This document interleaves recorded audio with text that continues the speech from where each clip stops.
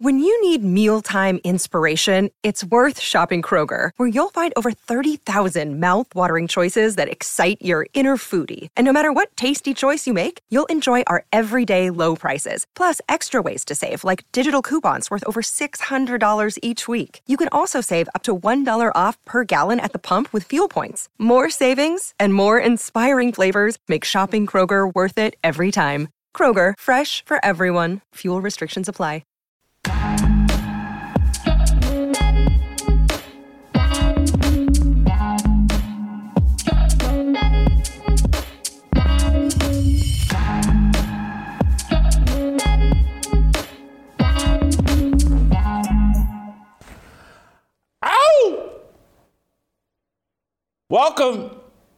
Welcome to Fearless with Jason Whitlock. I am Jason Whitlock. Happy day after Wednesday. Happy day before Friday. Happy Thursday to you and yours. I'm not going to joke around, kid around today. I got two fires. I'm going to start two fires today. One, I've prepared and baked in an oven, and it's going to be amazing. The second one may be better. I haven't prepared it. I haven't baked it in the oven. I just feel it in here. And man, buckle up, get ready. This should be our best show ever today. So I don't want to overhype it. I don't want to underhype it. I do want to tell you, those of you in the Fearless Army, call your friends and family. Call anybody that cares about sports, cares about the country, cares about what's going on in American culture right now. Call them and tell them to go to youtube.com/Jason Whitlock and join the Fearless Army right now. I'm going to give you a few seconds to step away from your laptop, put your iPhone down, whatever you're doing, to call your friends and family and say, Whitlock's about to set it off today, because I am. I'm going to call in some soldiers to help me. Dave Shannon, we're going to revisit with Dave out in Idaho. Dave is our newest soldier that we added. He was on, I believe, on Tuesday. Then we're going to go out to Rashad McCants, who enlisted a couple of weeks ago and has just been dropping bodies ever since. Korean Cosell, Steve Kim, is going to bat cleanup, or actually, Uncle Jimmy is actually in the cleanup spot now. He's going to come in and tell us how we did and give us an approval rating on Aaron Rodgers, who will be one of our topics for today. And may or may not be involved. There may be 3 fires today. I can't predict how many fires there will be today. I know of at least 2. There could be 3 or 4.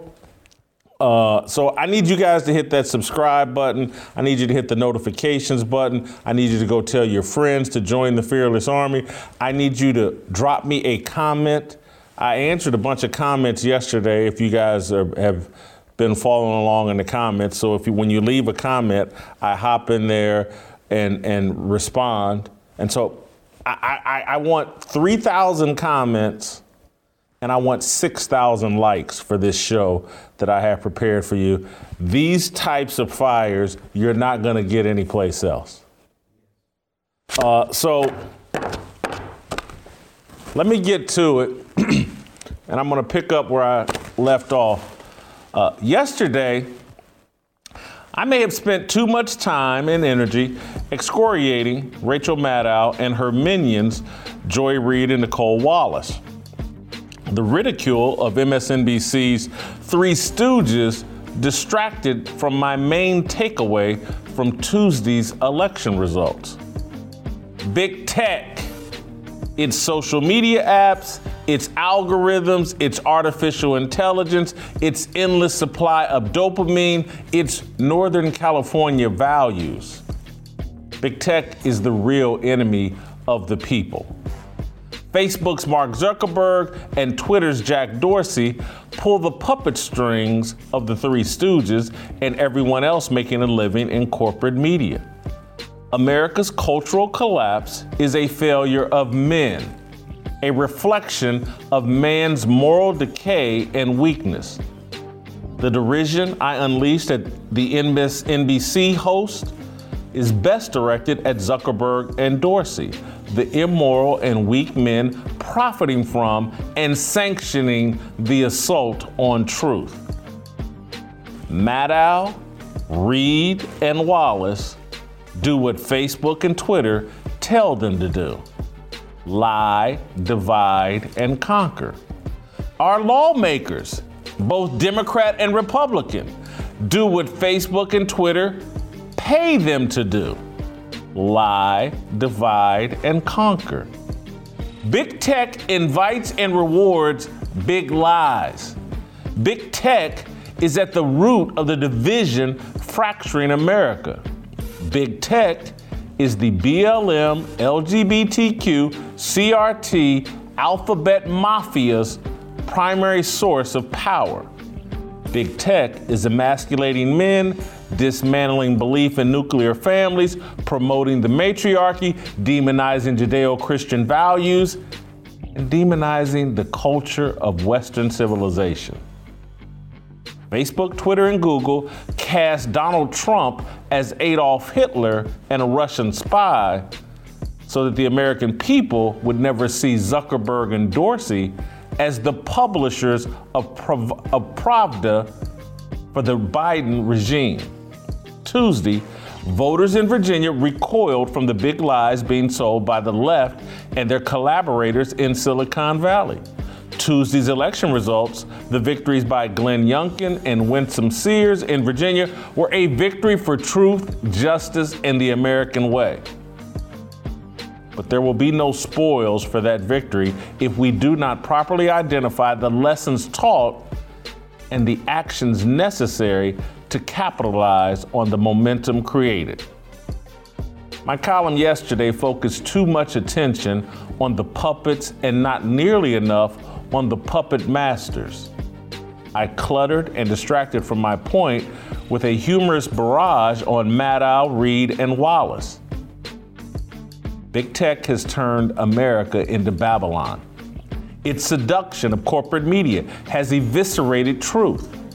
The absence of truth creates an absence of morality and persistent chaos. There's only one solution. Men must return to God. Glenn Youngkin wore his faith publicly.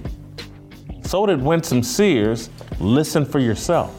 There's a moment where we need to speak the truth, and at this time, I think so many people are trying to divide us and tell one group that they should be different than another, and it's time for us to come together.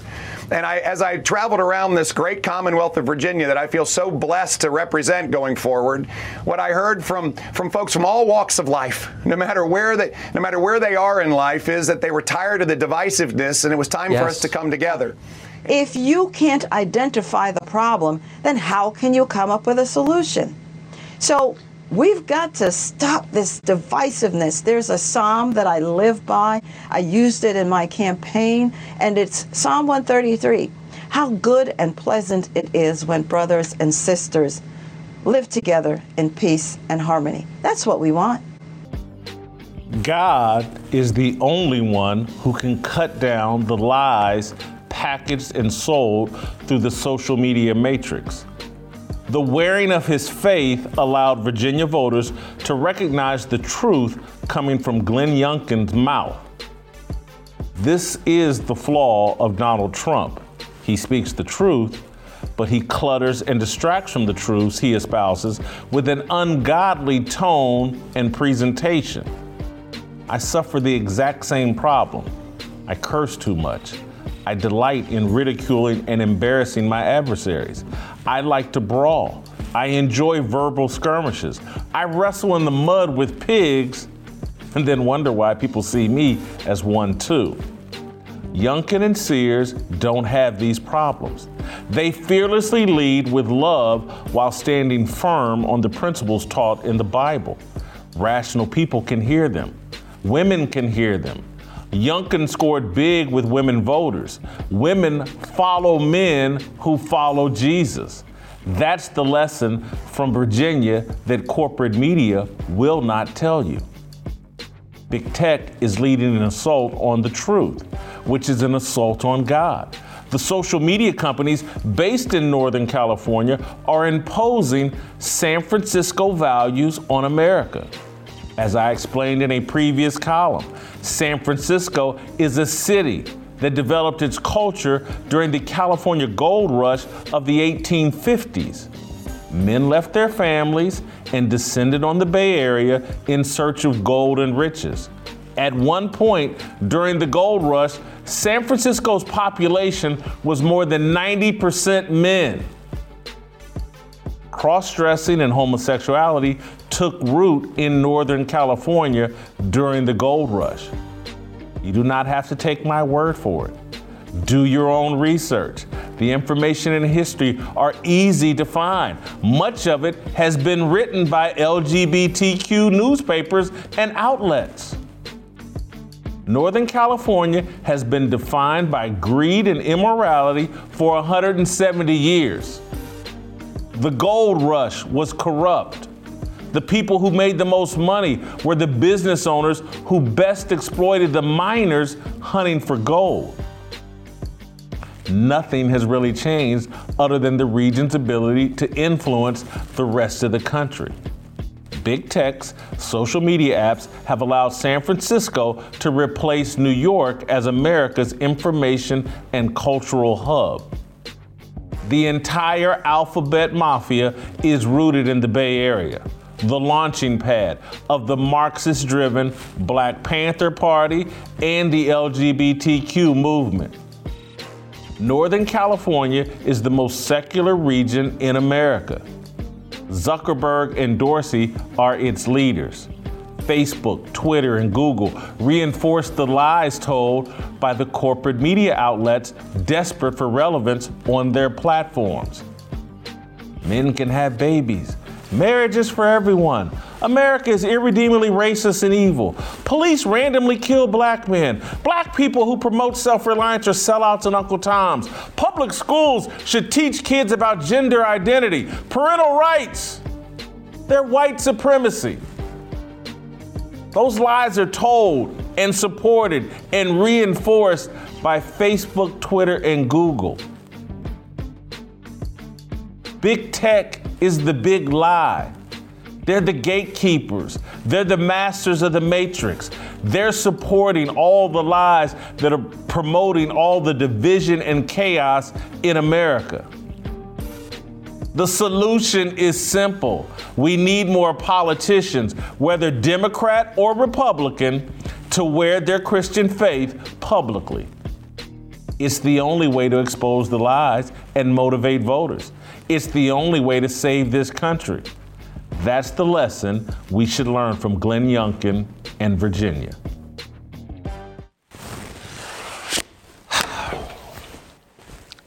That's one fire. I'm going to bring in Dave Shannon to help me fan the flames of this fire. Dave, he calls himself Chocolate Knox.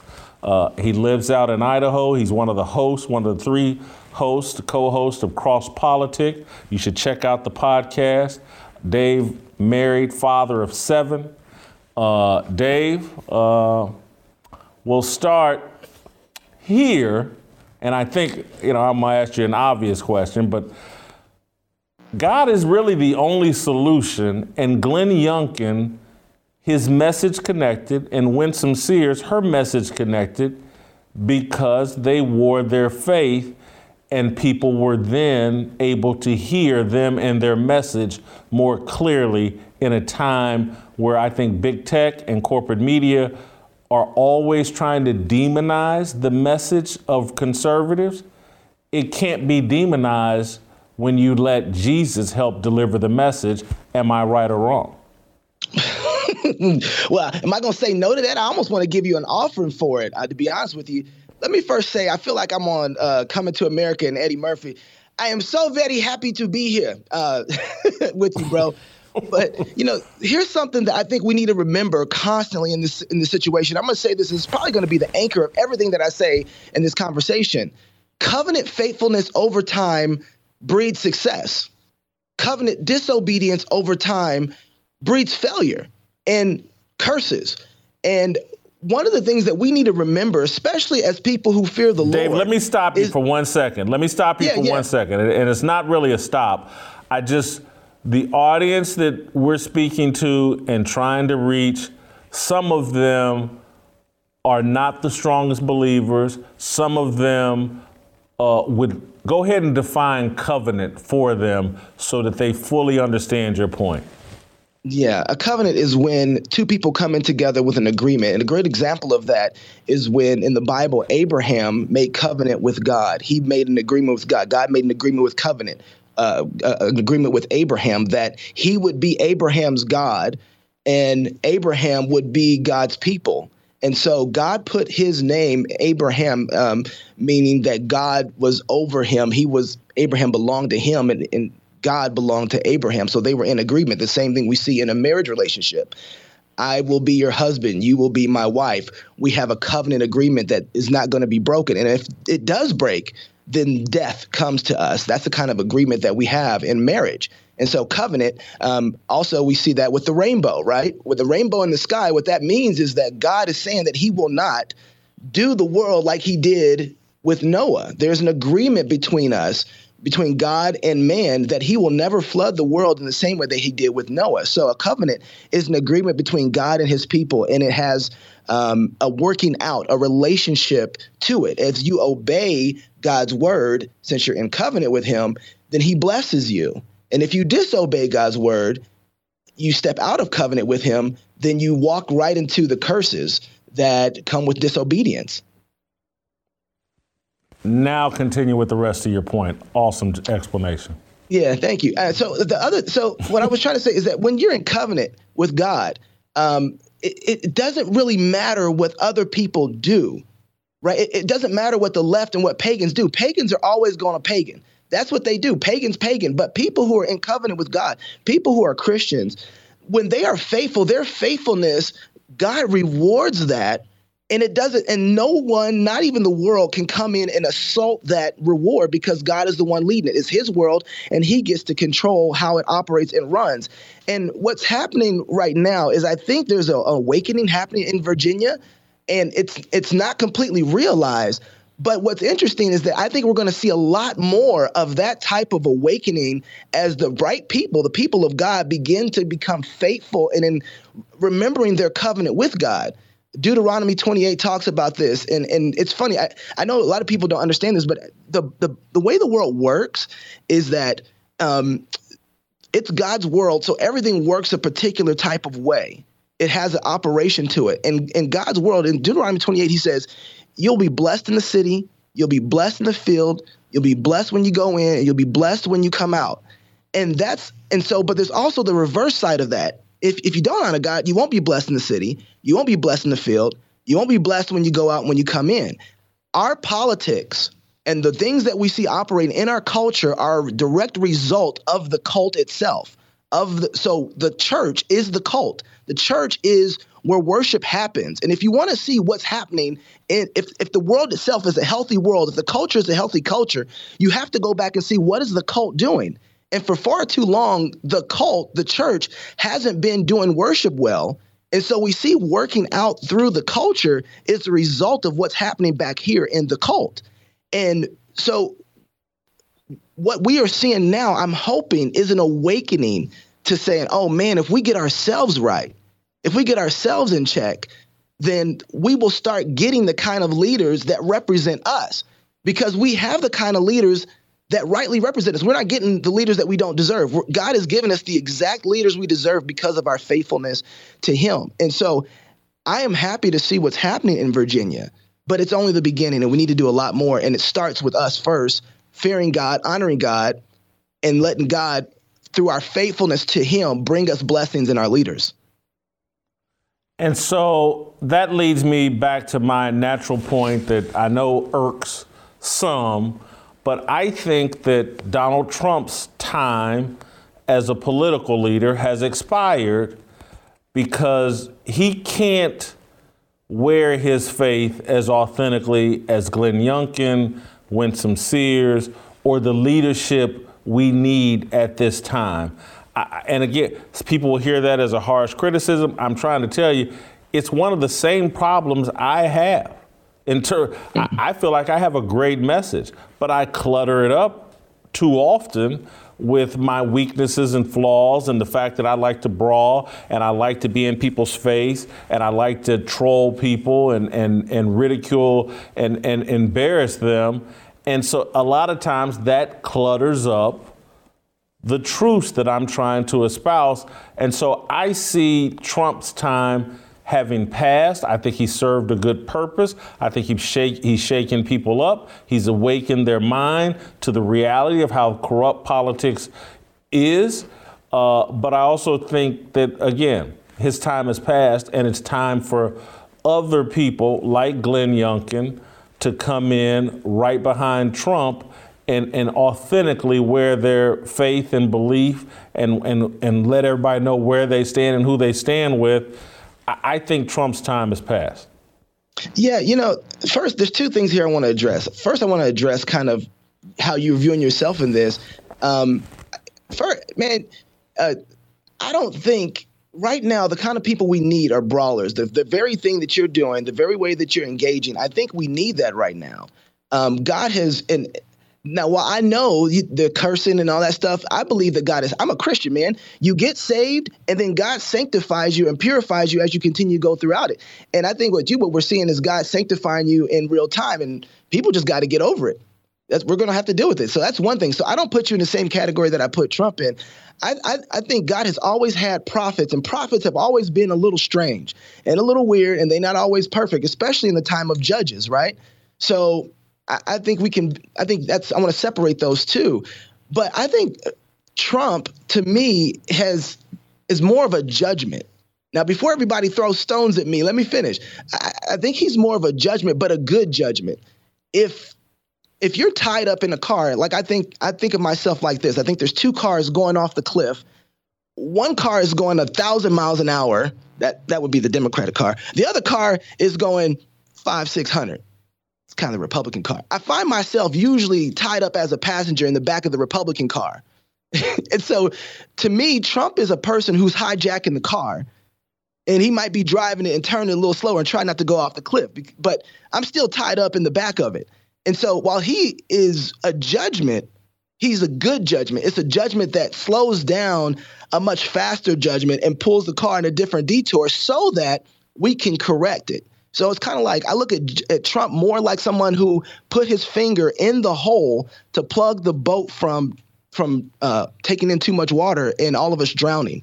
But that is not the way that we survive this long term. We have to go back to the original things that got us here, which I think what you're trying to say with Youngkin and Sears. I also want to say I see them as a plug in the hole, particularly Sears. I find her completely fascinating. I started off by saying that covenant faithfulness over time breeds success. Covenant disobedience over time brings failure. And Sears, to me, is a great example of that. Jason, you talk about this all the time on the show about fatherhood and the importance of fatherhood. Her victory speech that night, what she highlighted was her father and what he did.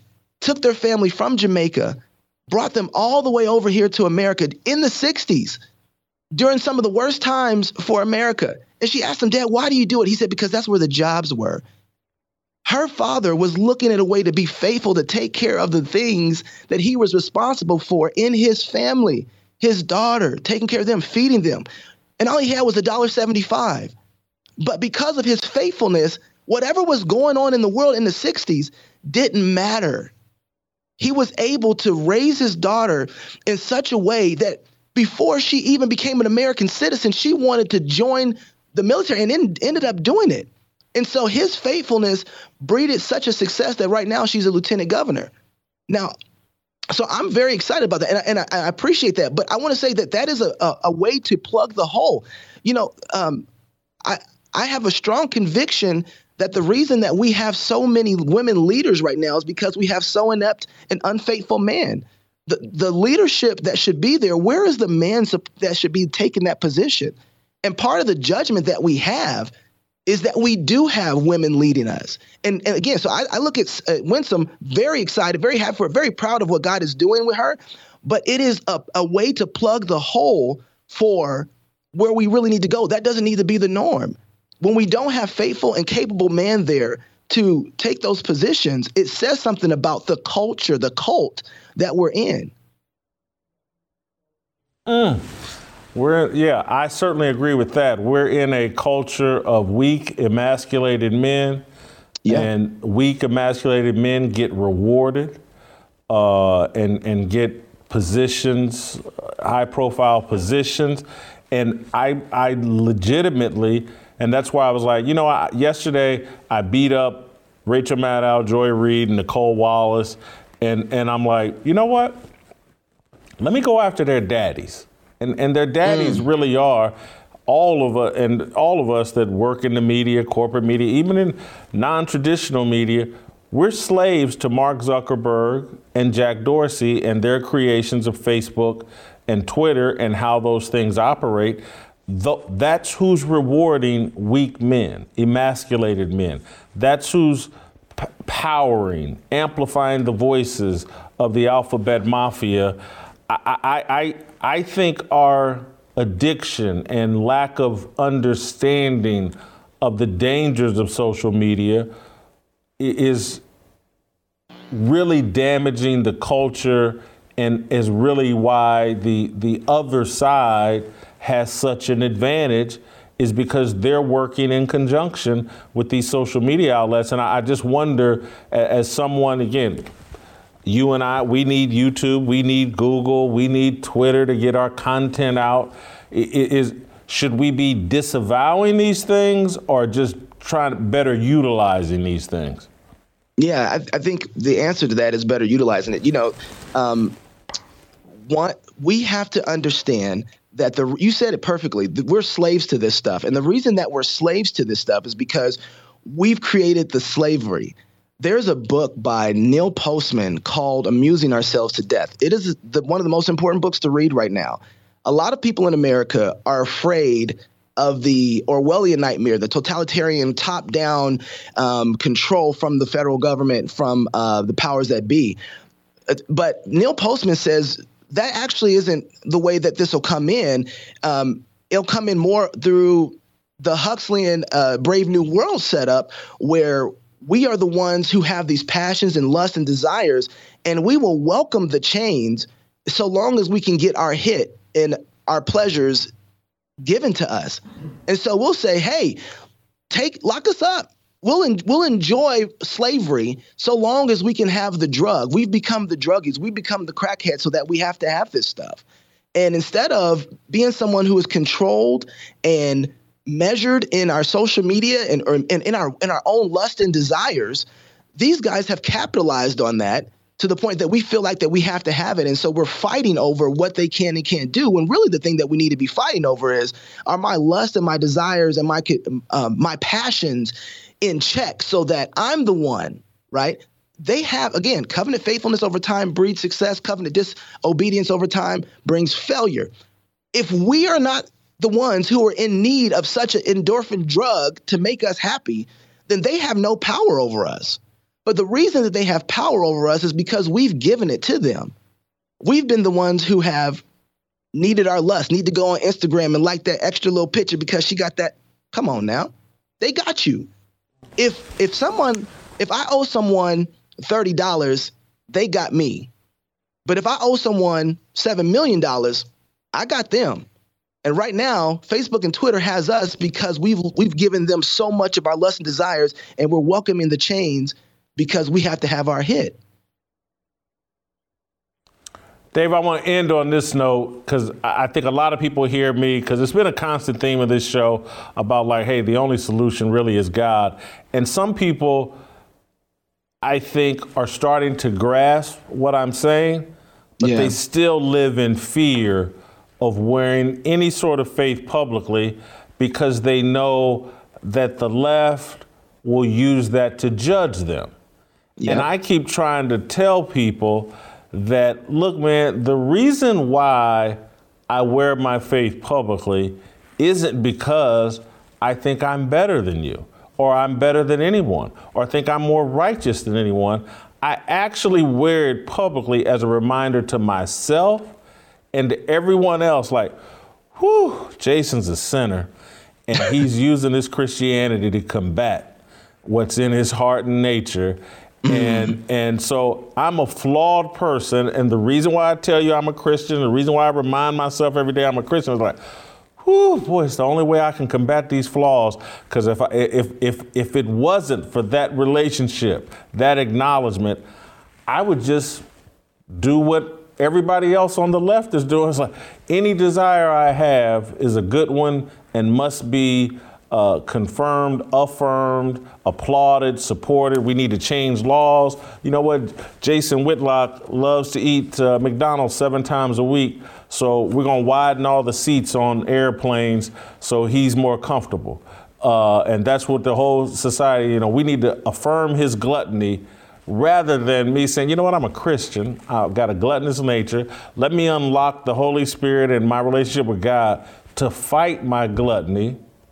So I don't need an extra wide seat on an airplane, and so I can be a better representation. Anyway, I just am what I'm trying to say to people, and what I'm trying to represent is, you don't have to be perfect to embrace your faith.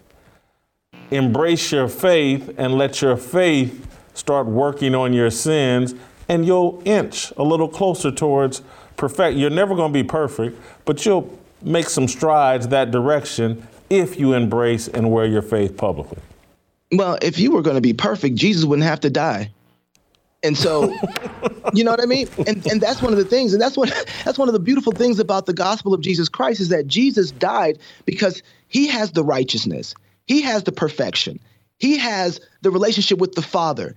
And the Father sees you as being in Jesus. And so he's the one who covers you. He's the one who sanctifies you. And so the process is, the Christians that don't decide to wear their faith on their shoulders, or the Christians out there, I want to talk to them that are a little afraid. They need to know the story a little better, because they're afraid that, hey, the left is going to come after me. I'm going to get canceled if I'm too Christian. I can't wear my Christianity and my politics, all this stuff. I'm just going to take the worldview of it. You don't understand the story of death and resurrection when you act like that. Jesus came into the world, was bold, told the words of the Father, and they killed him. What do you think they're going to do to you? But if you know the story, that's not the end of it. The story is he raised from the dead. And when you believe death and resurrection, you can walk boldly.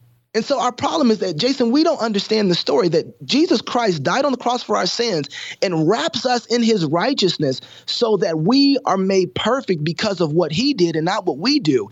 And what happens over time, and what we're seeing happen even with you, is God begins to sanctify you and round you off and make you more into like his son. And so things start falling off of you. You talked about losing weight.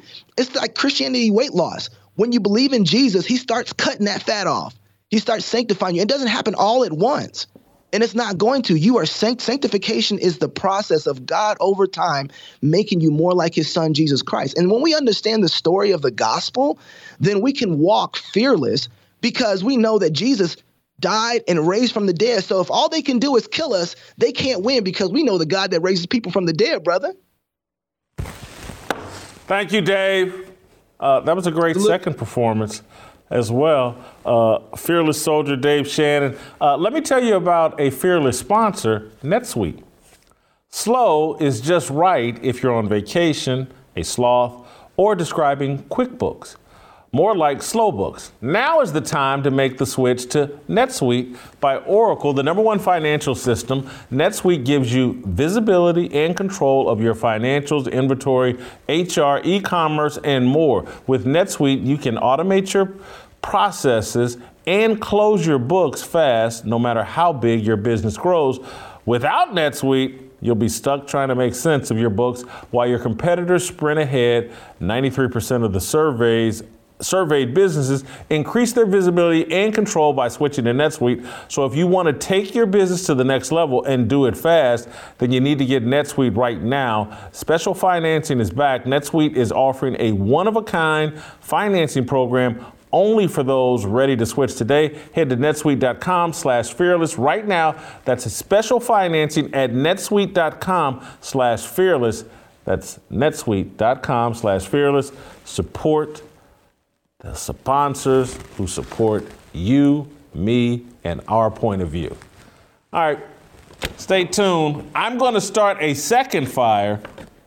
We're going to get into this ESPN story about Phoenix Suns owner Robert Sarver. I'm going to do that with Rashad McCants. Sarver's being accused of being a racist, and ESPN's got a story out that's basically trying to run him out of the job. I'm going to tell you what I think about it. Next. All right, welcome back. We're going to roll out to Las Vegas and connect with former NBA first-round pick, former Minnesota Timberwolf, Rashad McCants, a national champion with the University of North Carolina. Before we go right out to Rashad, I just want to give a little context for one of the topics we're going to discuss. We're going to discuss two with Rashad. One, Scottie Pippen's book takes some vicious shots at Michael Jordan. We'll get into that.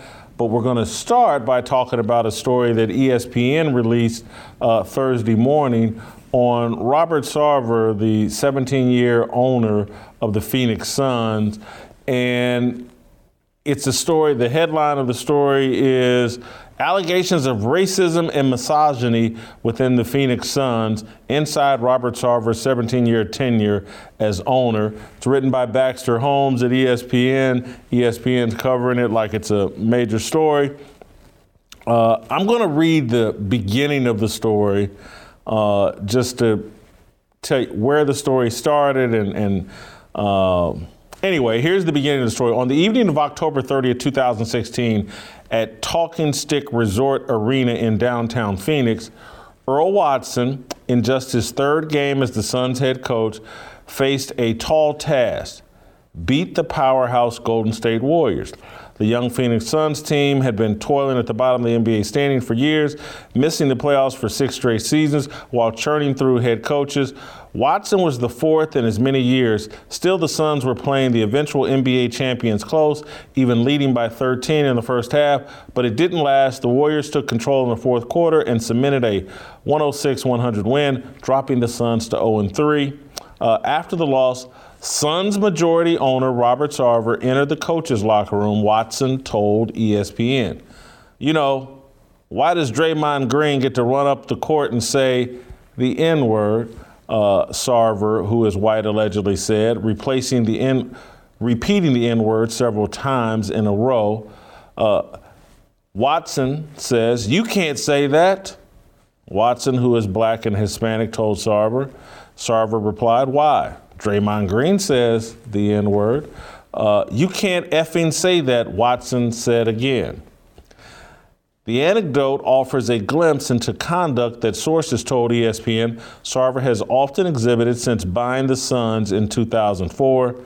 Interviews with more than 70 former and current Suns employees throughout Sarver's 17-year tenure describe a toxic and sometimes hostile workplace under Sarver. Some told ESPN that he has used racially insensitive language repeatedly in the office.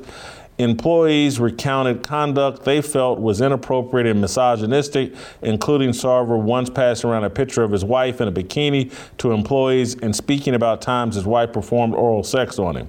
Some said the longtime owner fostered an environment in which employees felt they were his property, even once asking one woman whether he owned her to determine whether she worked for the Suns.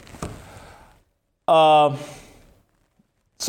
that's where the story starts.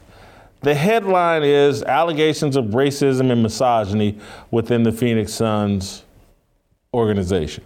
And the media has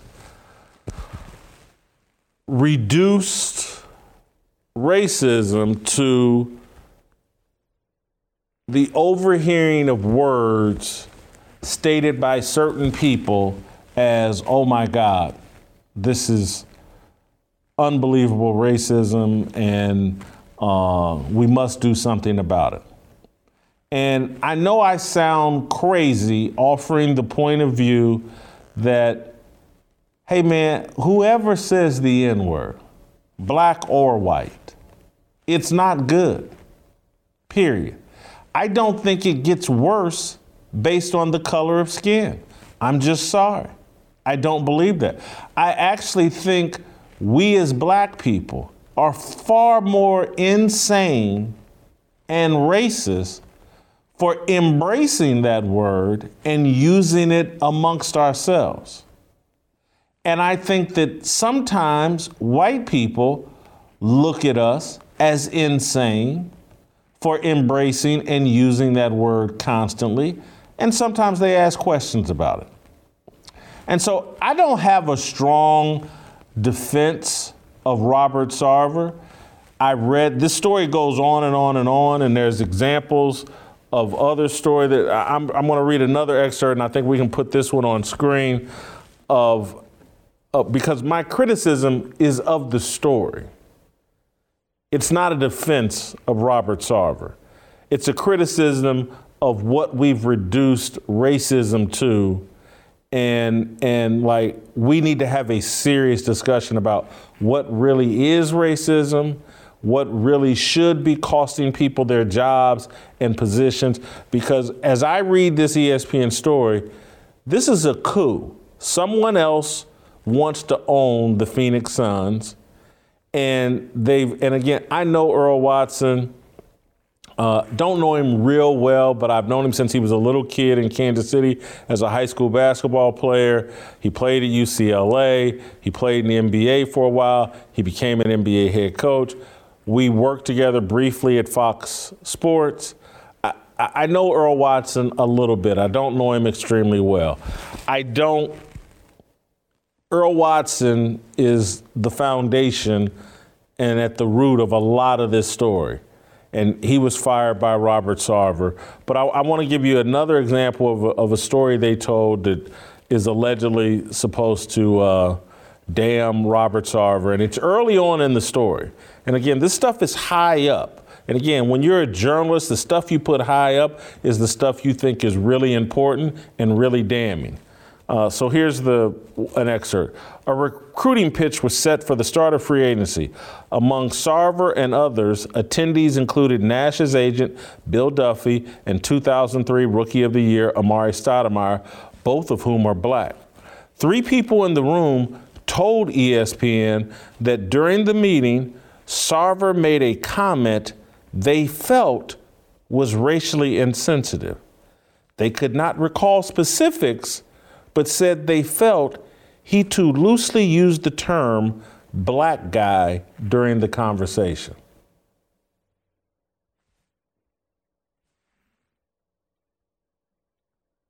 This is a major media outlet going after the reputation of a 17-year in good standing member of the NBA. A major media outlet.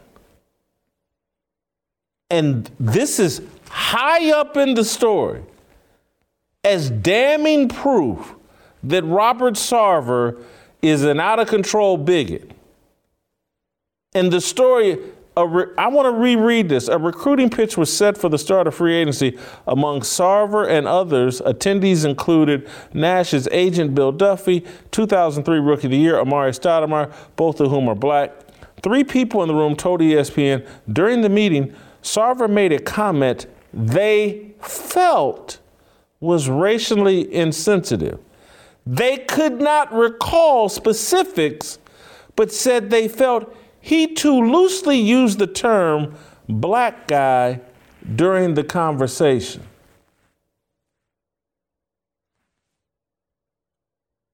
This is mind-blowing to me. We're talking about in the athletic world, and I know this guy's the owner, and what they're basically saying is the owner shouldn't come to any meetings and he shouldn't talk the way that we talk as players or people talk as coaches or agents. But he too loosely used the term black guy.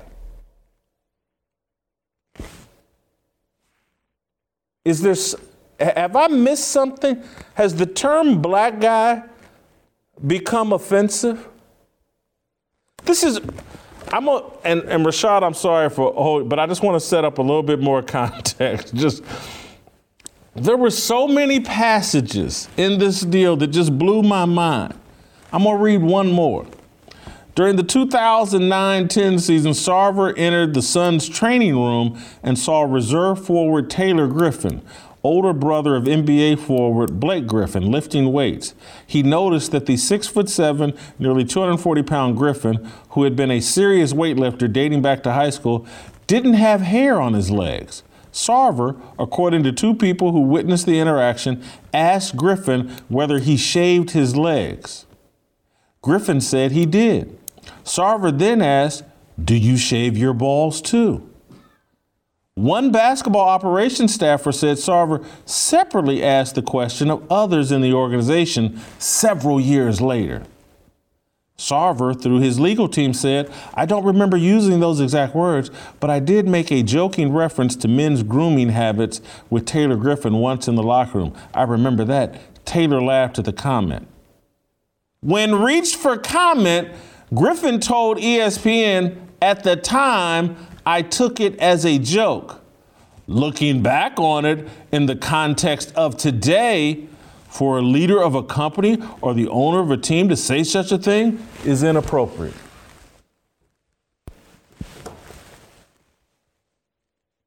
So 10 years ago, he cracked a joke about shaving your balls and you laughed.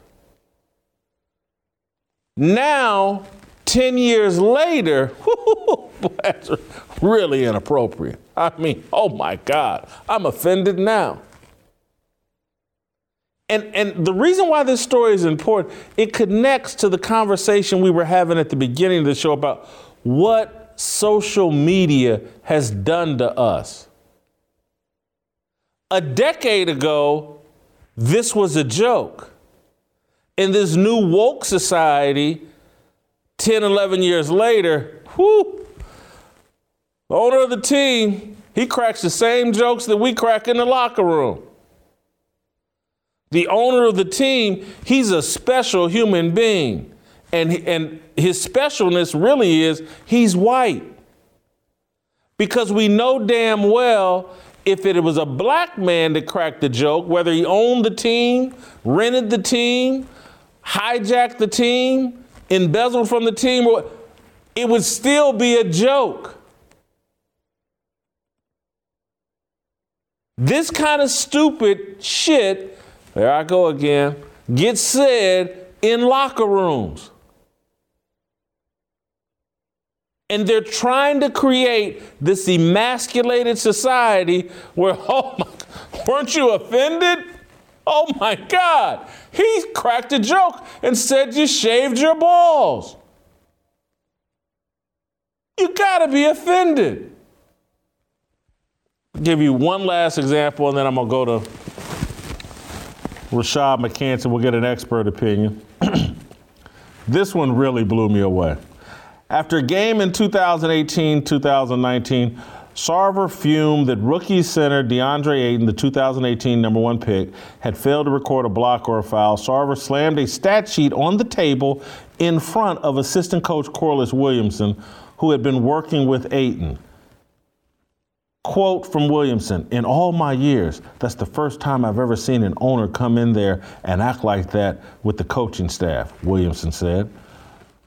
ESPN goes on to write, Williamson was a 6'7", 245-pound former NBA champion with the Detroit Pistons, whose NBA nickname was the Big Nasty. Williamson, who grew up in Arkansas, said an older white male owner aggressively confronting him, a black man from the South, carried racial connotations for him.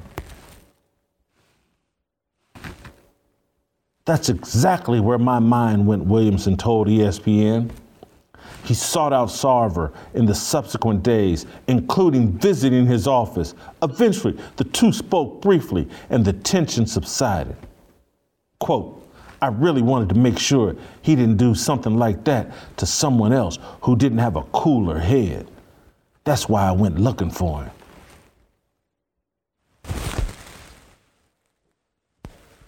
The owner of a team, a guy that spent billions of dollars to own the team, who pays the players millions of dollars, who pays the head coach millions of dollars, pays assistant coaches hundreds of thousands to millions of dollars, can't slam a stat sheet down in front of an assistant coach he's paying. He can't slam a stat sheet down. The slamming of a stat sheet has racial connotations. Do y'all remember a couple of weeks ago when I was talking about how weak we look as black men? Randy Moss on national TV crying about John Gruden saying that DeMaurice Smith had big lips. This is another example of it. Corliss Williamson has let a white liberal reporter talk him into whining and crying in an article because a white man slammed a stat sheet in front of him 3 years ago. That had racial connotations. We are that soft, or we're pretending to be that soft. Rashad McCants. And I don't know Rashad's take on this story. I sent it to him an hour and a half ago or 2 hours ago. I don't know your take, but I'm not defending Robert Sarver because I don't know him. There's some stuff in here that is somewhat legitimate, but it seemed very weak, man. It just seemed like I don't. Your take on the article. I don't want to put words in your mouth. Welcome to the new beta male movement. This is the introduction to all the soft beta males in America. I never thought I'd see it from a guy like Earl Watson from LA, who's supposed to be the tough guy like Matt Barnes, to take all this insensitive language from a white man that you claim have so much power over you that you have to come out 5-6 years later and talk about how all these things transpired and you didn't even engage in discussing them when they happened. Like, we know as men, we'll extinguish a fire if we're insulted, disrespected, or even challenged in a way where we need to address it. I don't see anything in this article about a man standing up for his manhood in a conversation. ESPN is leading this coup in which you called it. This is unbelievable that they would even press this so hard because, like you said, there's something behind it. I would call it stealing home. Somebody in a black ownership group has pushed the button to Clutch Sports and LeBron James, who has access to Earl Watson. Somebody's making a push to own the Suns, and they need to get the guy out. So they John Gruden him. So we're going to go 10 years back. We're going to go through some emails. We're going to do this. We're going to say a bunch of things we can't show evidence for. Now it's he say, she say. And in this culture, if he say, she say is black girl versus white girl or black girl versus white man, the black girl gonna win. So Sarver's already lost. Just the fact that it's out there, you lost. Nobody's gonna want to come to the team. Nobody's gonna want to put until you're gone. So I would call it hunting season for white owners and coaches and executives who even look remotely close to being racist. You better start checking your emails, deleting your emails, voice notes, they coming after you. You are not safe. Rashad, I think you've hammered it, nailed it. This is a coup d'etat. And perhaps it's LeBron and or Clutch Sports who wants to own the Phoenix Suns.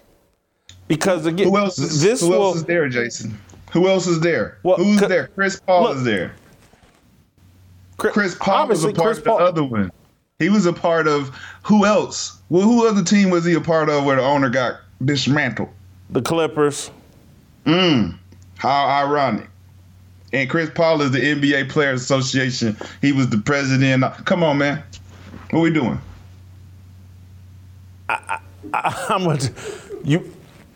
I'll say this, because this won't, it's not like the team's going to be change hands immediately.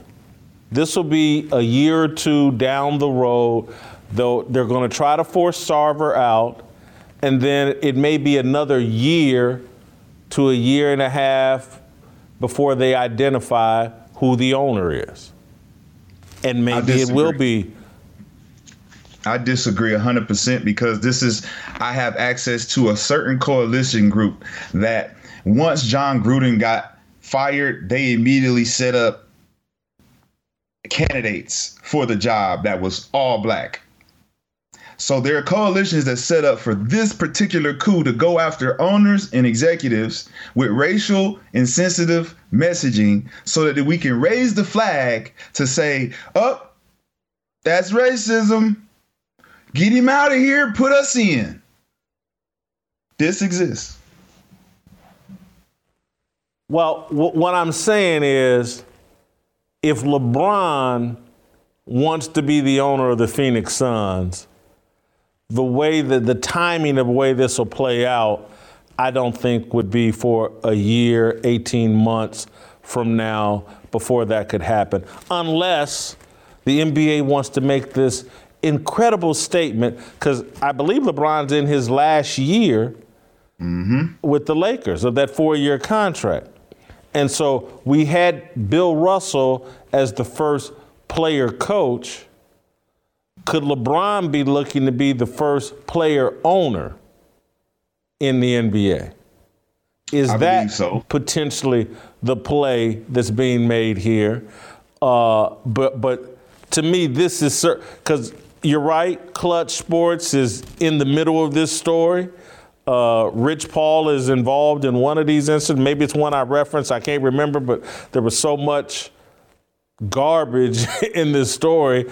It was hard for me. Look, do I think Robert Sarver is an idiot that jokes too much, doesn't understand, like, well, as the owner, I could get bitten in the rear end by acting like one of the guys. But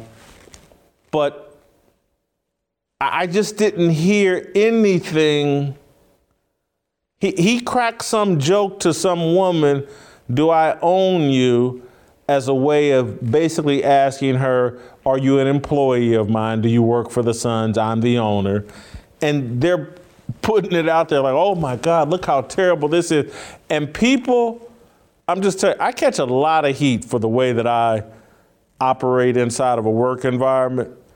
It's off-putting to people because I'm very distant. I'm afraid of people. I read stories like this and just go, is it really worth joking, engaging, trying to become friends with people?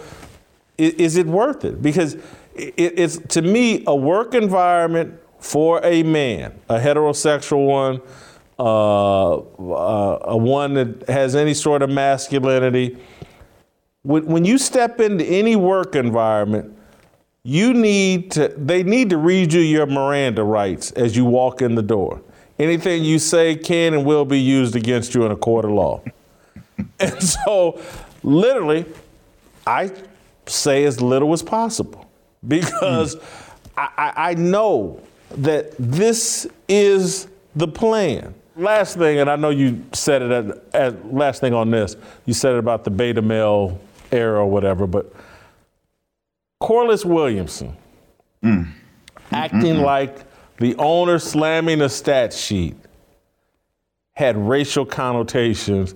To me, that's just like, this dude played basketball for Nolan Richardson. Woo. Nolan Richardson never screamed, never slammed a stat sheet.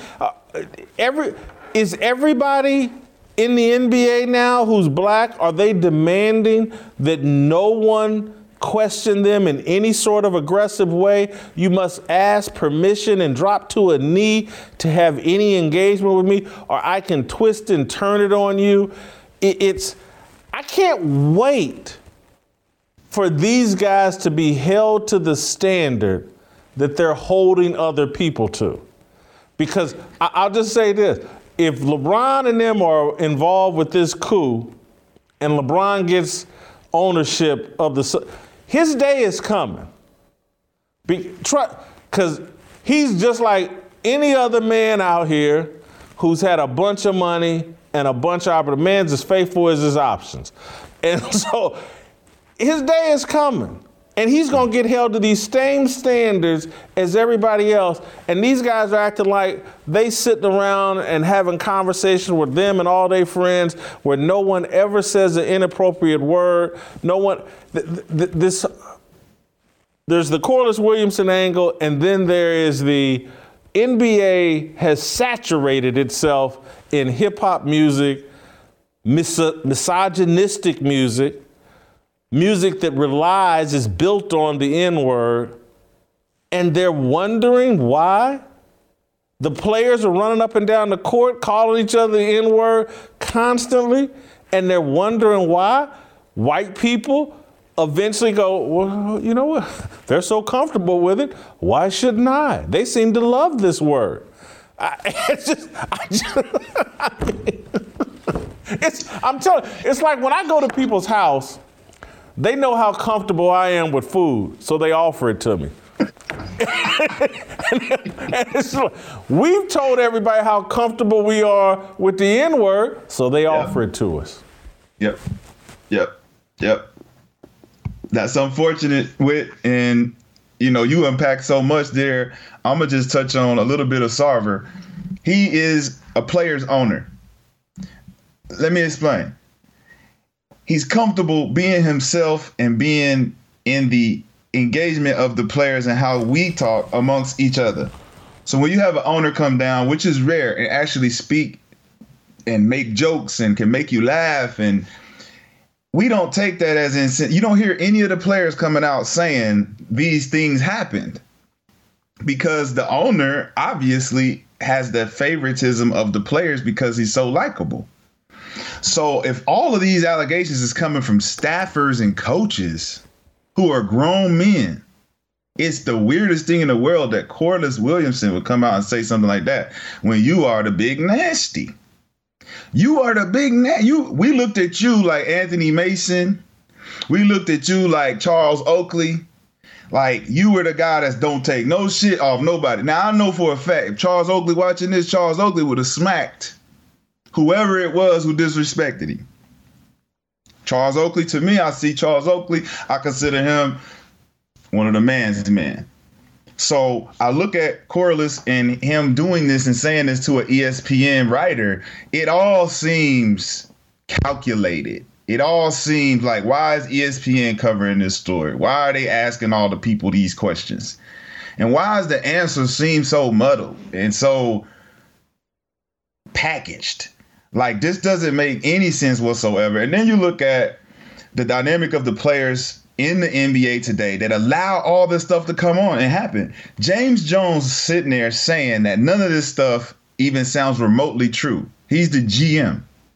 He got the job from Sarver. Sarver hired James Jones. So this notion of it all being one-sided, it's like black people never use the word hunky, cracker, redneck. You never said anything racially towards white people.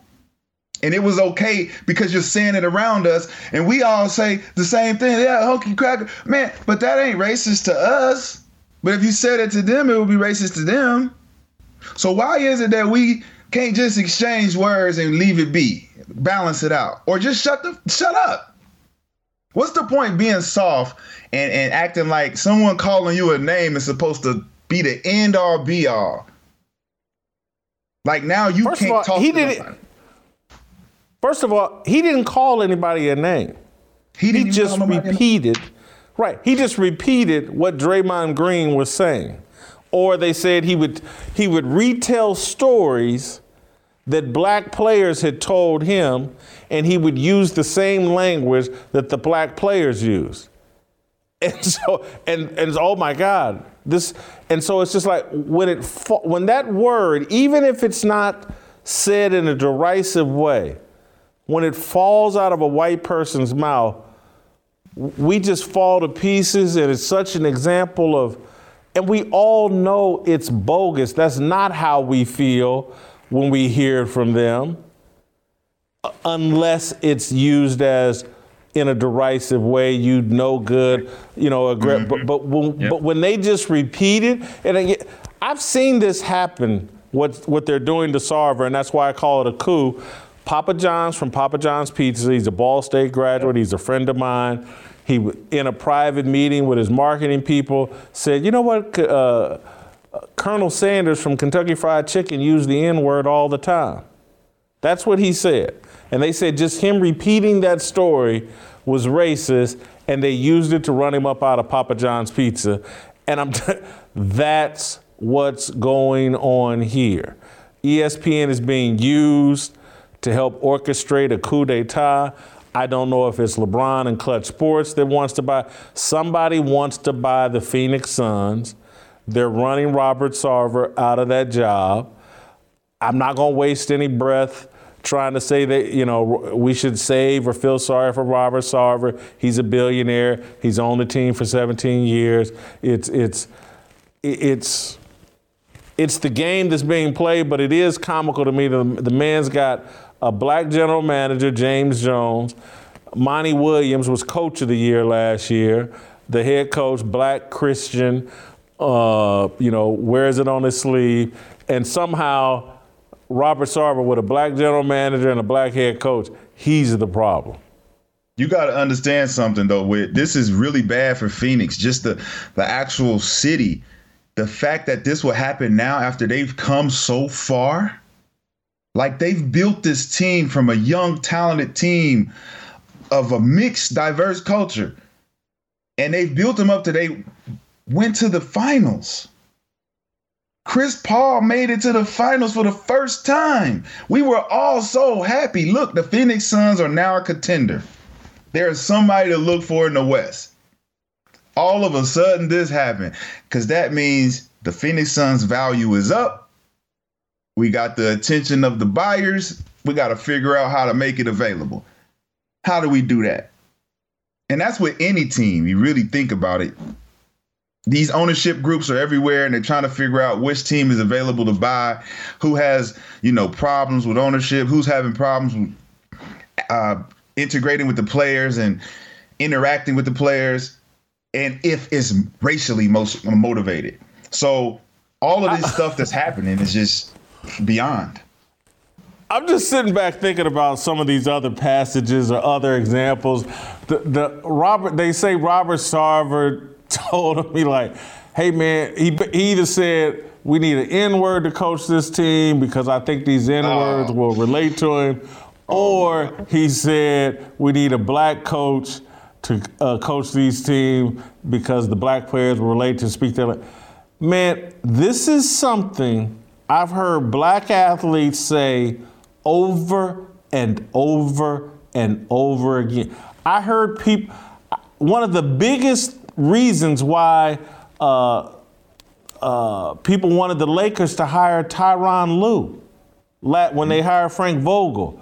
Oh, Tyronn Lue, and I would hear athletes, not on the record, but in private, man, you need an N-word to coach them. He can bring out the N-word in LeBron and blah, blah, blah, and we just need that energy, blah, blah, blah, blah.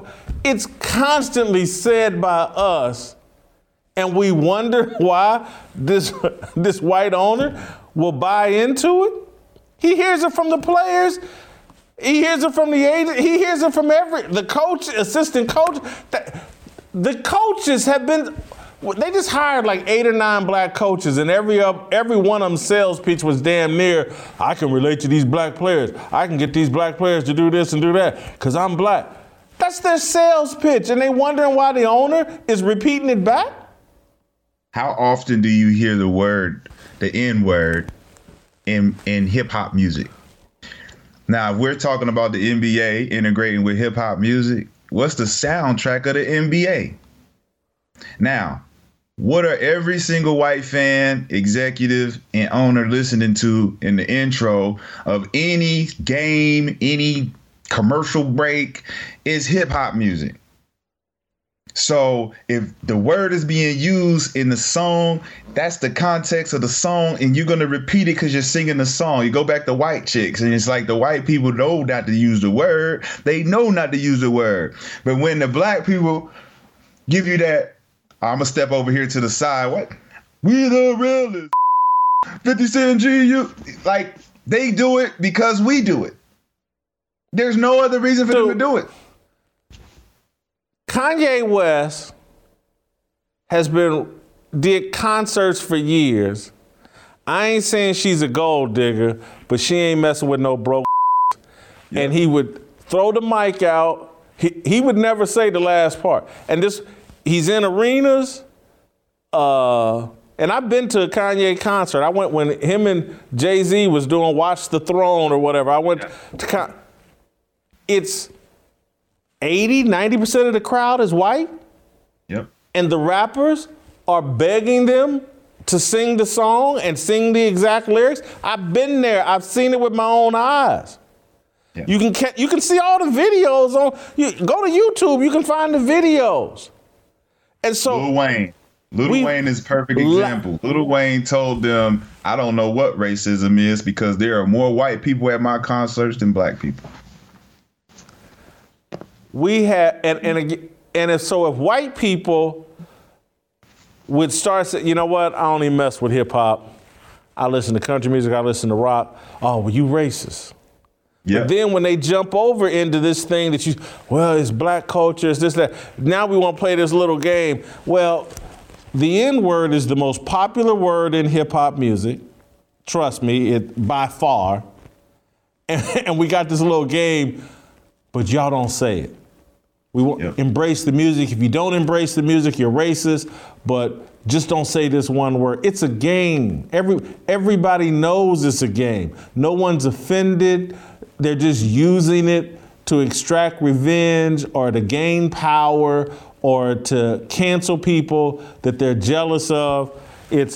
I know we're supposed to get to Scottie Pippen, but I'm gonna see if we can do it tomorrow if you're available tomorrow. Yes, sir. Yeah, so let's get to Scottie Pippen tomorrow. I'm glad we had this conversation. I didn't know where you were going to come down on it. But, hey, go to youtube.com/Jason Whitlock. Hit that likes, hit that notification, hit that subscribe.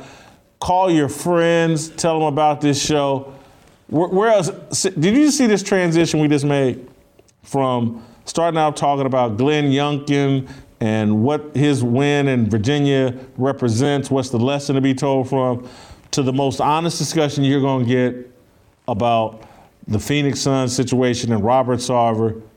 There's no other place to get that but right here at Fearless.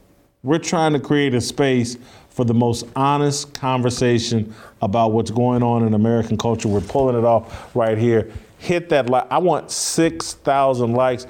I need 3,000 comments. Jump in that comments, leave me a comment. I'm gonna try to respond to them. You ask a good question, you make a good comment, I'm gonna hop in there with you and say something. All right, Steve Kim, the Korean Cosell. Next.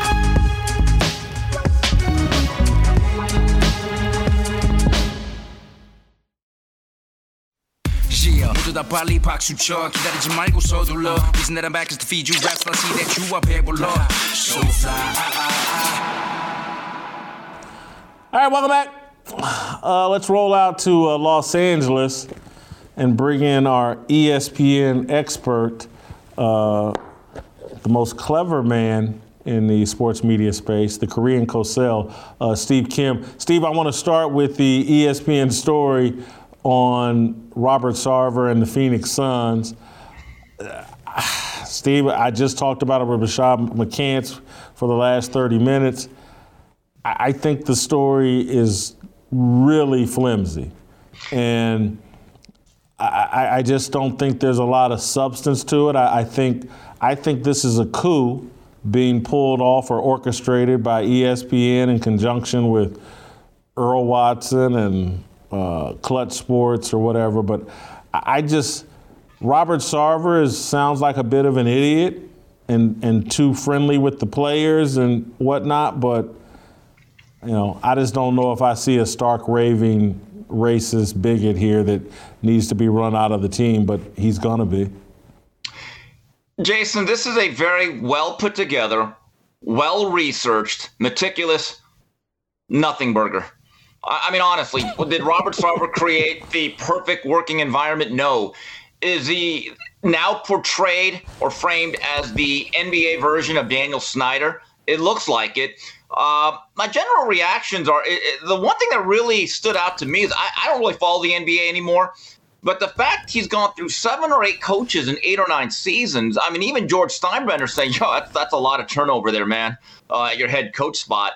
I don't know what to really say other than the fact that, you could say there were some quote unquote people of color and females that were uncomfortable, that had negative experiences. You know what? That's the real world. It happens. Not every working environment is perfect. But at the same time, he's also put these people in place. So for every Earl Watson that you have a James Jones who, again, maybe he wants to protect his paycheck. He seems to be a very satisfied customer. Current head coach Monty Williams is a black man. I also looked up Earl Watson's winning percentage, and I know it's a little unfair because this is a players' league more than any other. His winning percentage was .280. Jason, that's a pretty good batting average. That's a terrible percentage for a head coach in any sport. Steve, you make a great point about work environments and work situations. This expectation that there's never going to be a moment of discomfort or someone saying something that makes you uncomfortable. And look, in an NBA environment, you're going to hear the N-word. You're going to hear it. The players are addicted to the word. The league is addicted to music that's addicted to the word. You're going to hear conversations about strip clubs or whatever. And so he cracked some joke about, hey, we should hire some strippers and have them get pregnant, and that'll keep players wanting to be close to here, blah, blah. It's a joke that has been made by so many reporters and sports writers and athletes and coaches.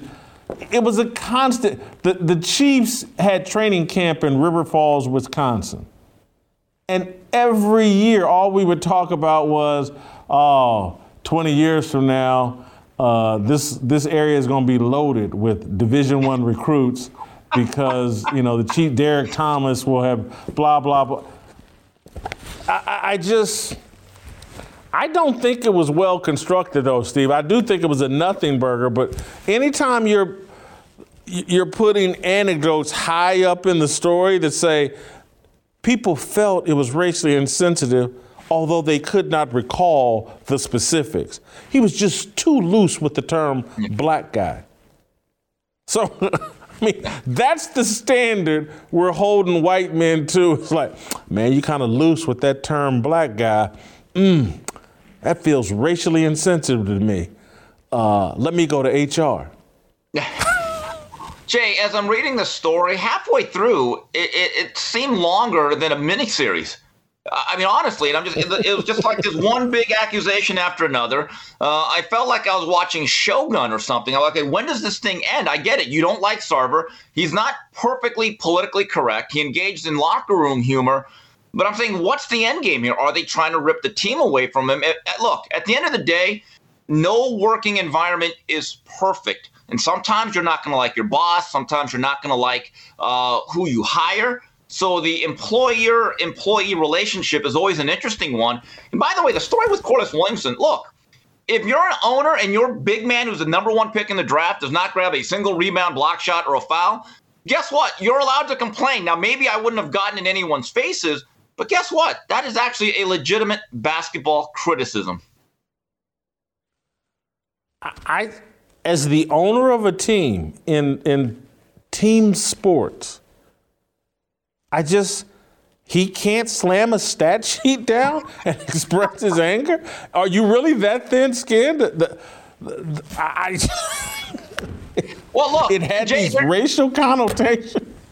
Jay, remember George Steinbrenner? He would literally have a phone to whatever manager he had for that month, and he would make quote-unquote suggestions. And there's always been stories about Al Davis that he had a real role in how the coaches coach the players. This is nothing new. So I'm just kind of reading this thing. Okay, Sarver's been labeled a bad guy. He's the Dave Portnoy of the NBA. Okay, now what? Now what? You know? Well, now comes the new ownership, and in my view, I honestly think, Steve, unless you could talk me out of me and Rashad talked about it, I think LeBron James is going to be the first owner-player of the Phoenix Suns. Yeah, I mean, I guess. Look, it's obvious that there is an agenda. It's not just that. Because I think if you did an examination of every professional sports organization, if you wanted to nitpick and make assertions about the attitude and the mission statement and the treatment of employees, specifically minorities and females, my guess is that you could probably do a story on many of these teams throughout every single league. Folks, deal with it. To me, this is not even a story. It's not something I particularly care about. All right, a story you do care about, Aaron Rodgers and the disparate treatment he received as opposed to Henry Ruggs, my bad. Aaron Rodgers has been busted for lying about being vaccinated, and he's now COVID positive, and he's not going to play against the Chiefs. Henry Ruggs just drove 156 miles per hour while drunk and killed a woman. And you noticed that Sarah Spain of ESPN had quite different reactions to these two crimes, quote unquote. Yeah, Jay, yesterday she appeared on my timeline a few times. I don't follow her, and I noticed that she was very outraged, which is her right.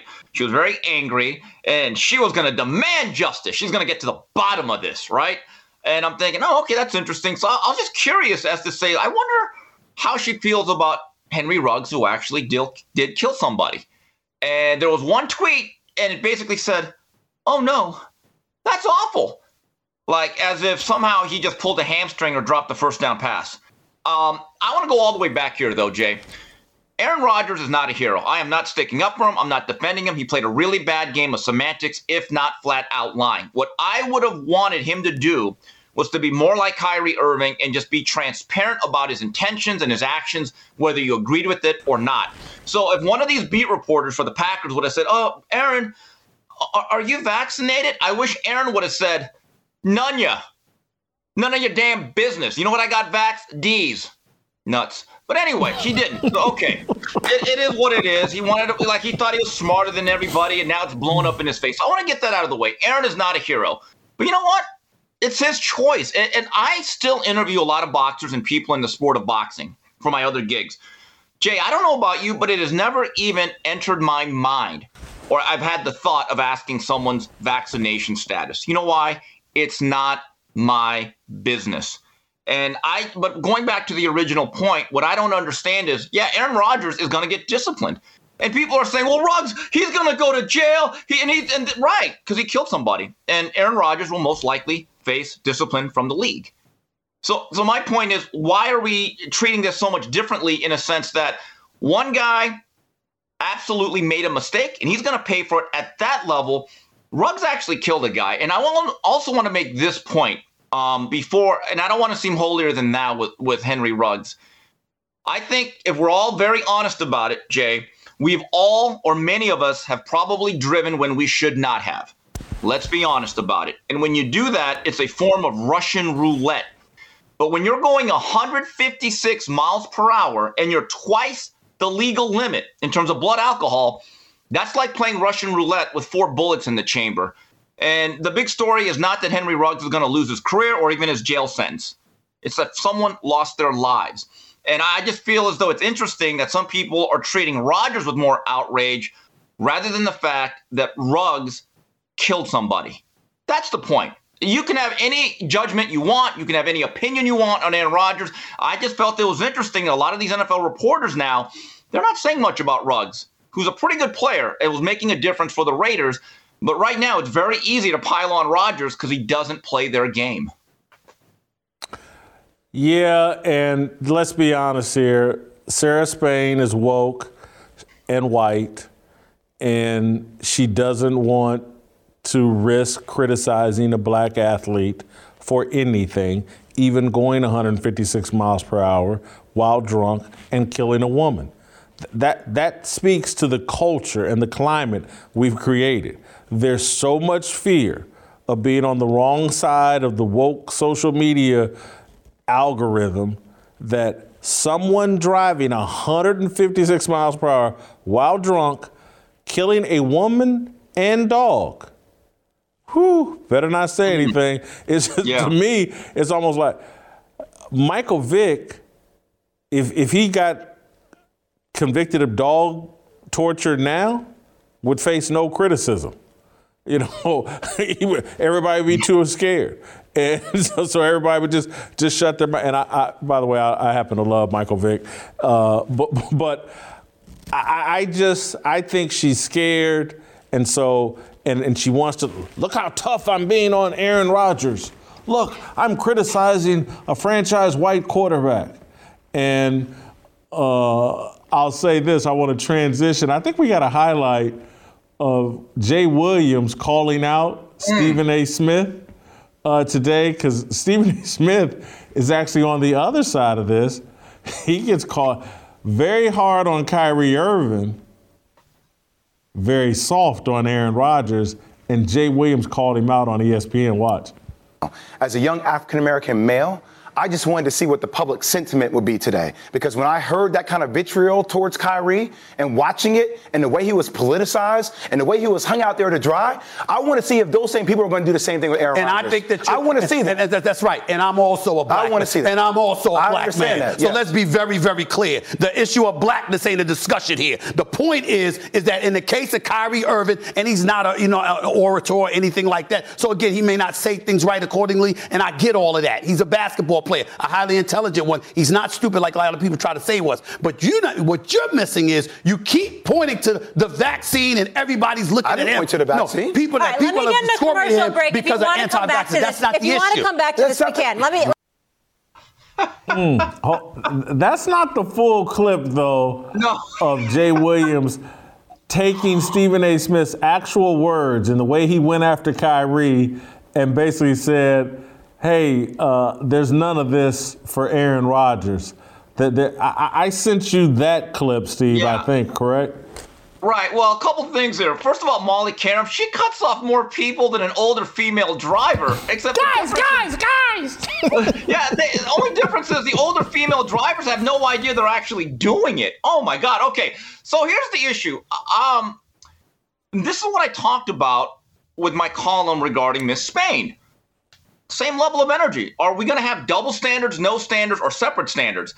And although I disagree with Jay a little bit on this, I think he makes a good point that if you're going to be so outraged by Kyrie Irving's stance, why not Aaron Rodgers? And let's be honest about this. Kyrie was much more honest in the way he went about it than Rodgers.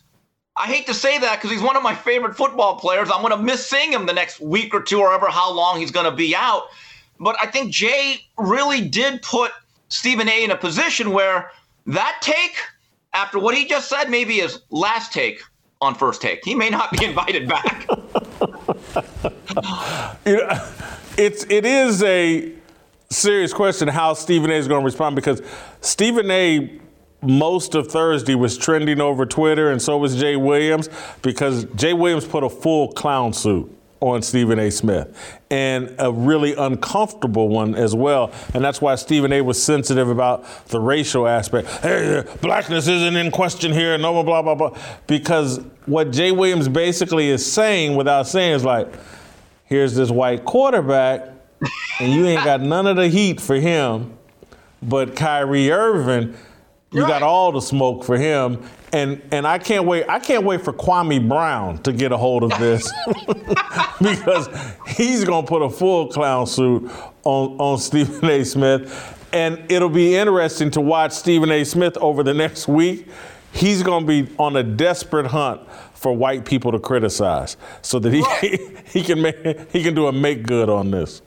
And Jason, it brings about this question, no matter what side you take, Stephen A. or Jay Williams, is the crime worse than the cover-up, or is the cover-up worse than the crime? I'm not really sure, but I don't think there was a real racial angle to it. I just felt like I saw the whole clip.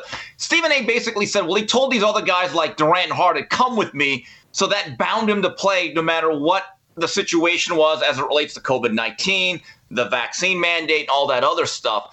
One thing about Rodgers and the Packers, there, just to get off that issue and into football, I want to see what Jordan Love has now. Look, I'm a sports fan. I don't get caught up in all this stuff all that much. I want to see what Jordan Love has, and let's see if he can actually play a little bit against your Kansas City Chiefs. I actually think it makes that game a little bit more interesting than it was going into it.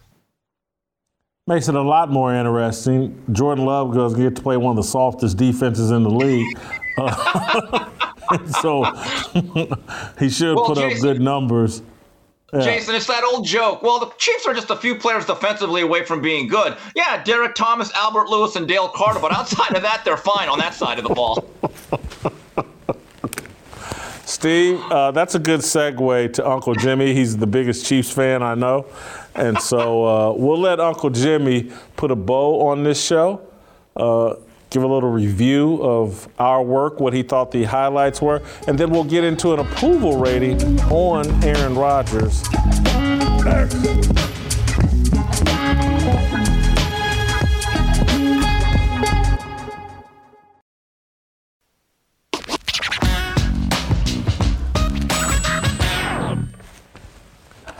All right, welcome back. Time for our approval rating and time for Uncle Jimmy to give a little review of our work today. I started out the show saying I was going to have 2 fires, and man, I thought we had 2 fires, 2 big blazing fires, but you know, I always think I do good work. Jimmy always thinks I do bad work. We'll see. We'll give Jimmy the final say-so here. Uncle Jimmy, did you enjoy today's show? Hey, as we used to say in the military, permission to speak freely, sir. Go ahead. You know, man, I've come to the conclusion, I realize why you single now. You're single because everything in your life, you tell a woman, oh, this is about to be the greatest you've ever had in your life. This is the greatest. Yeah, this is the greatest. And a woman be sitting there like, okay, I'm going to take your word for it. Hey, man, everything can't be the greatest. You know what I'm saying? I mean, I'm sorry, your Isaiah Thomas, that's still one of your greatest pieces of work. I'm just saying, you know, there's levels to this, bro. Stop saying everything is your greatest. This was damn good, though. You know, it's damn good. You know, I'm at an age, I used to hand out, you know, I used to hand it out all night long. Now at my age, I just hand out 3 minutes of the damnedest. You know what I'm saying? But anyway, man, hey. Hey, man, your boy. Do you have your boy in Phoenix? My boy Hugo. Yeah. The owner in Phoenix that they trying to run. Right? Yeah. Remember in The Last Dance how they said how bad Scottie Pippen and Michael Jordan treated that owner? And general manager Jerry Krause. They mistreated Jerry Krause and the general manager. We like to talk about how bad we treated and how far we ain't come. You know what this guy needs to do, Jason, is remember a couple of years ago, Steve Kerr was given the award for being the coach that could roll the best blunts in the NBA.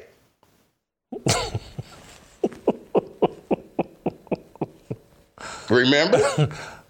I do remember. Yeah, I remember that. Yeah. I mean, so I'm just saying. So if he wants to, he better step his game up. You know. You know what, Jim? I think you make an excellent point that I hadn't thought about in terms of like, we watched Last Dance, and Jerry Krause, who's a white Jewish man or was abused by Michael Jordan and Scottie Pippen. Strange. You know, yes, and it was awesome. And you know, damn if Jerry Krause couldn't take it. Now we got guys, Corliss Williamson gets a stat sheet slammed in his face or in front of him, and this had strong racial connotations. And I just we've gotten to a level of charm and softness that's just mind-blowing to me. Man, listen here. We have gotten to a point that we, as a people, get offended if somebody says that we have big lips, but we take pride in saying that we hung like a runaway slave.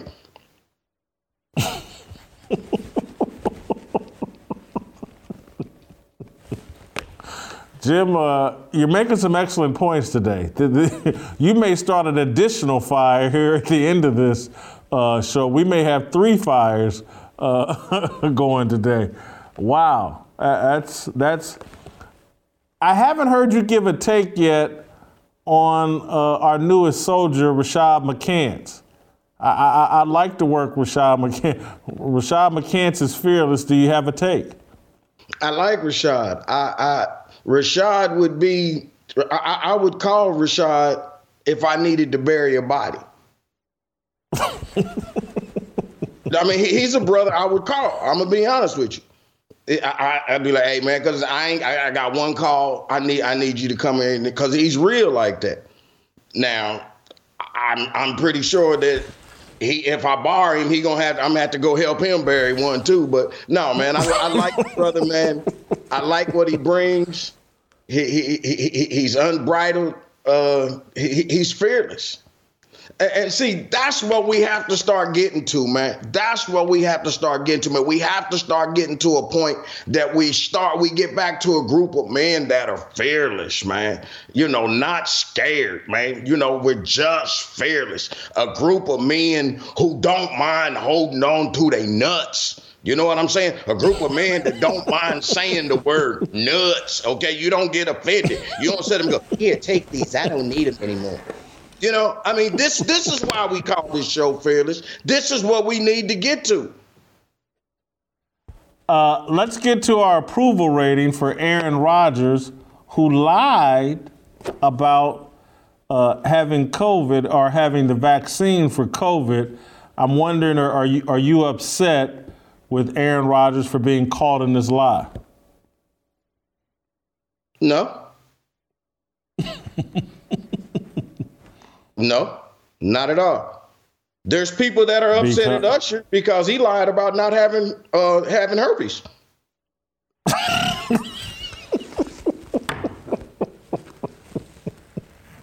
Hey man, Usher and he out there, he in Atlanta handing that shit out like stimulus checks to men and women. I'll stop it. Oh, if I'm lying, let me hear you say, yeah. Come on, man, I'm sorry. Let me get to Aaron Rodgers' job performance. I think he's been playing at an MVP level. They had won 6-7 straight games. At job performance, I'm going to give him a 24. I know he's not available this week. That's why he's not perfect. But I give him a 24 in job performance. Hey, what are we talking about? Job performance. All right, there you go. You see what I give him for job performance. 22. You see? That's all. Character. Performance. Character. He has been caught in a lie, but it's actually a lie that I kind of like. I like the fact that he basically played a game with the media, and so I'm not going to mark him all the way down for lying, but because it's a lie I may have been capable of telling, although I probably would have just told the truth, tell everybody to kiss my rear end. So I get 15 in character. Jason, I'm not quite positive that you ain't been lying to all of us about not getting that damn shot. You the only one that ain't got sick. So I'm not quite positive that you ain't on some Aaron Rodgers crap yourself. You know, hey, I give Aaron Rodgers credit, man. He's a character. He keeps it real. Hey, I give him a 20, man. I give him a 20. He's a character. Authenticity. I think he's pretty much on brand. Aaron Rodgers is kind of sneaky. And so I don't think anyone is surprised that there was going to be one quarterback who would do something like this. I bet you we would have all guessed Aaron Rodgers. So I'm going to give him a 20 in authenticity. Hey, man, you do realize that, and I know that people are going to say this is racist. As many, and the black athletes make me mad when they score touchdowns and how they run and act crazy in front of the camera, right? They make me mad when they do it. But I don't think they have yet to ever have to bleep in black athlete this year. Aaron Rodgers is the only athlete that they've had to bleep this year after he scored that touchdown in Chicago and looked at the fans in Chicago and said, I effing own you. I still effing own you. That's authentic. You got to respect somebody that can grab their crotch and tell their fans that. It factor, I'm still high on that. People love his hairdo. People love his Halloween costume. I have him at an it factor of 21. We have some actual agreement on that. Let me tell you something, man. I'm gonna be honest with you, man, about that it factor. I think he does have the it factor. Him and Patrick Mahomes got that it factor. Both of them dudes got something going on, and both of them want that damn Jake from State Farm, and I don't know what the hell's going on, but I wish they cut it out. I mean, you know, we both first thing got now. What's it? Everybody got a nickname, Sweaty Betty. You know, come on, man. All right, we both have Aaron Rodgers at a smoke show. I got him at an 80. You got him at 88. Man, Jim, I don't care what you say. That was our greatest show. I love that show today. Yeah. We set some fires. Yeah, I know somebody else that said you told them that. Look, I'm like, girl, you set a little fire at the end. They say that. All right, that's tomorrow. That means we'll see you tomorrow.